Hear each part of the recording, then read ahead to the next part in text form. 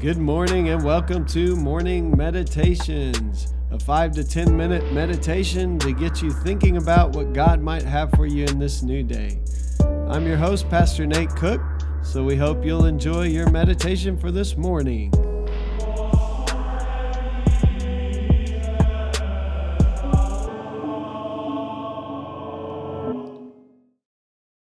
Hey, this is Pastor Nate, and I just wanted to let you know that I'll be on sabbatical from January 4th, 2021 to April the 4th, 2021. But don't worry, we have a group of staff and interns at Community who will provide you with your morning meditations each day. Good morning and welcome to your morning meditation for February 7th.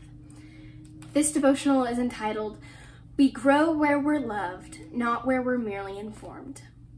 The scripture for today is Galatians 2:20, saying this, "I have been crucified with Christ, and I no longer live, but Christ lives in me." When I first met Jesus, I tried to surround myself with people who were on the same path as I was.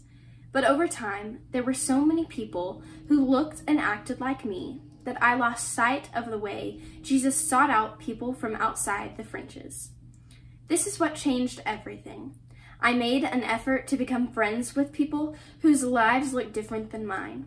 I sought out people with different worldviews. I found people who rolled different than me. Much to my surprise, there were people who didn't go to church but loved Jesus. For one reason or another, they didn't feel accepted at church or didn't feel like they were truly welcome. They made choices people didn't agree with. They had lifestyles that were unconventional. They had things about their faith that they were still working out, and this made some people feel uncomfortable. These friends reminded me that we grow where we are loved, not where we are merely informed. These new friends told me they had to change in order to belong, so they decided not to belong. They didn't want to stay quiet or hide their struggles, so they stayed away. What they feared was rejection, so they found people who accepted them just as they were. Some of these friends found different churches, while others just found good friends. They found places where they were loved. Who is it that you have been avoiding? Who is it you disagree with? Who has a lifestyle you disapprove of? What if we showed grace and loved them rather than trying to change them? People grow where they're loved. Is God inviting you to grow closer to someone who is different from you? I think that this devotional talks a lot about vulnerability, and I think that vulnerability is such a difficult thing, especially when that vulnerability could lead to a disagreement or an argument. I know that I personally definitely shy away from conflict, and I think that that's a struggle for me when it comes to being vulnerable. But I think that just like Bob said, that growth comes from vulnerability and comes from being in real relationship with one another. I think that it's easy to love people that we have a lot in common with. Naturally, we like to be with people that agree with us. But Jesus, he's calling us to learn from people, to be in relationship with people that maybe don't agree with us, or maybe we don't agree with them. This is what the kingdom of God looks like, though. Unity. People learning from one another and making space for one another and making sure that everyone's voice is heard. Diversity and inclusion go hand in hand, and we want to be the includers of the world. Bob talks about people finding places where they're loved. Jesus loved so well that people sought him out just to touch the corner of his robe or to hear him talk on the top of a mountain in huge crowds. We want to love like that.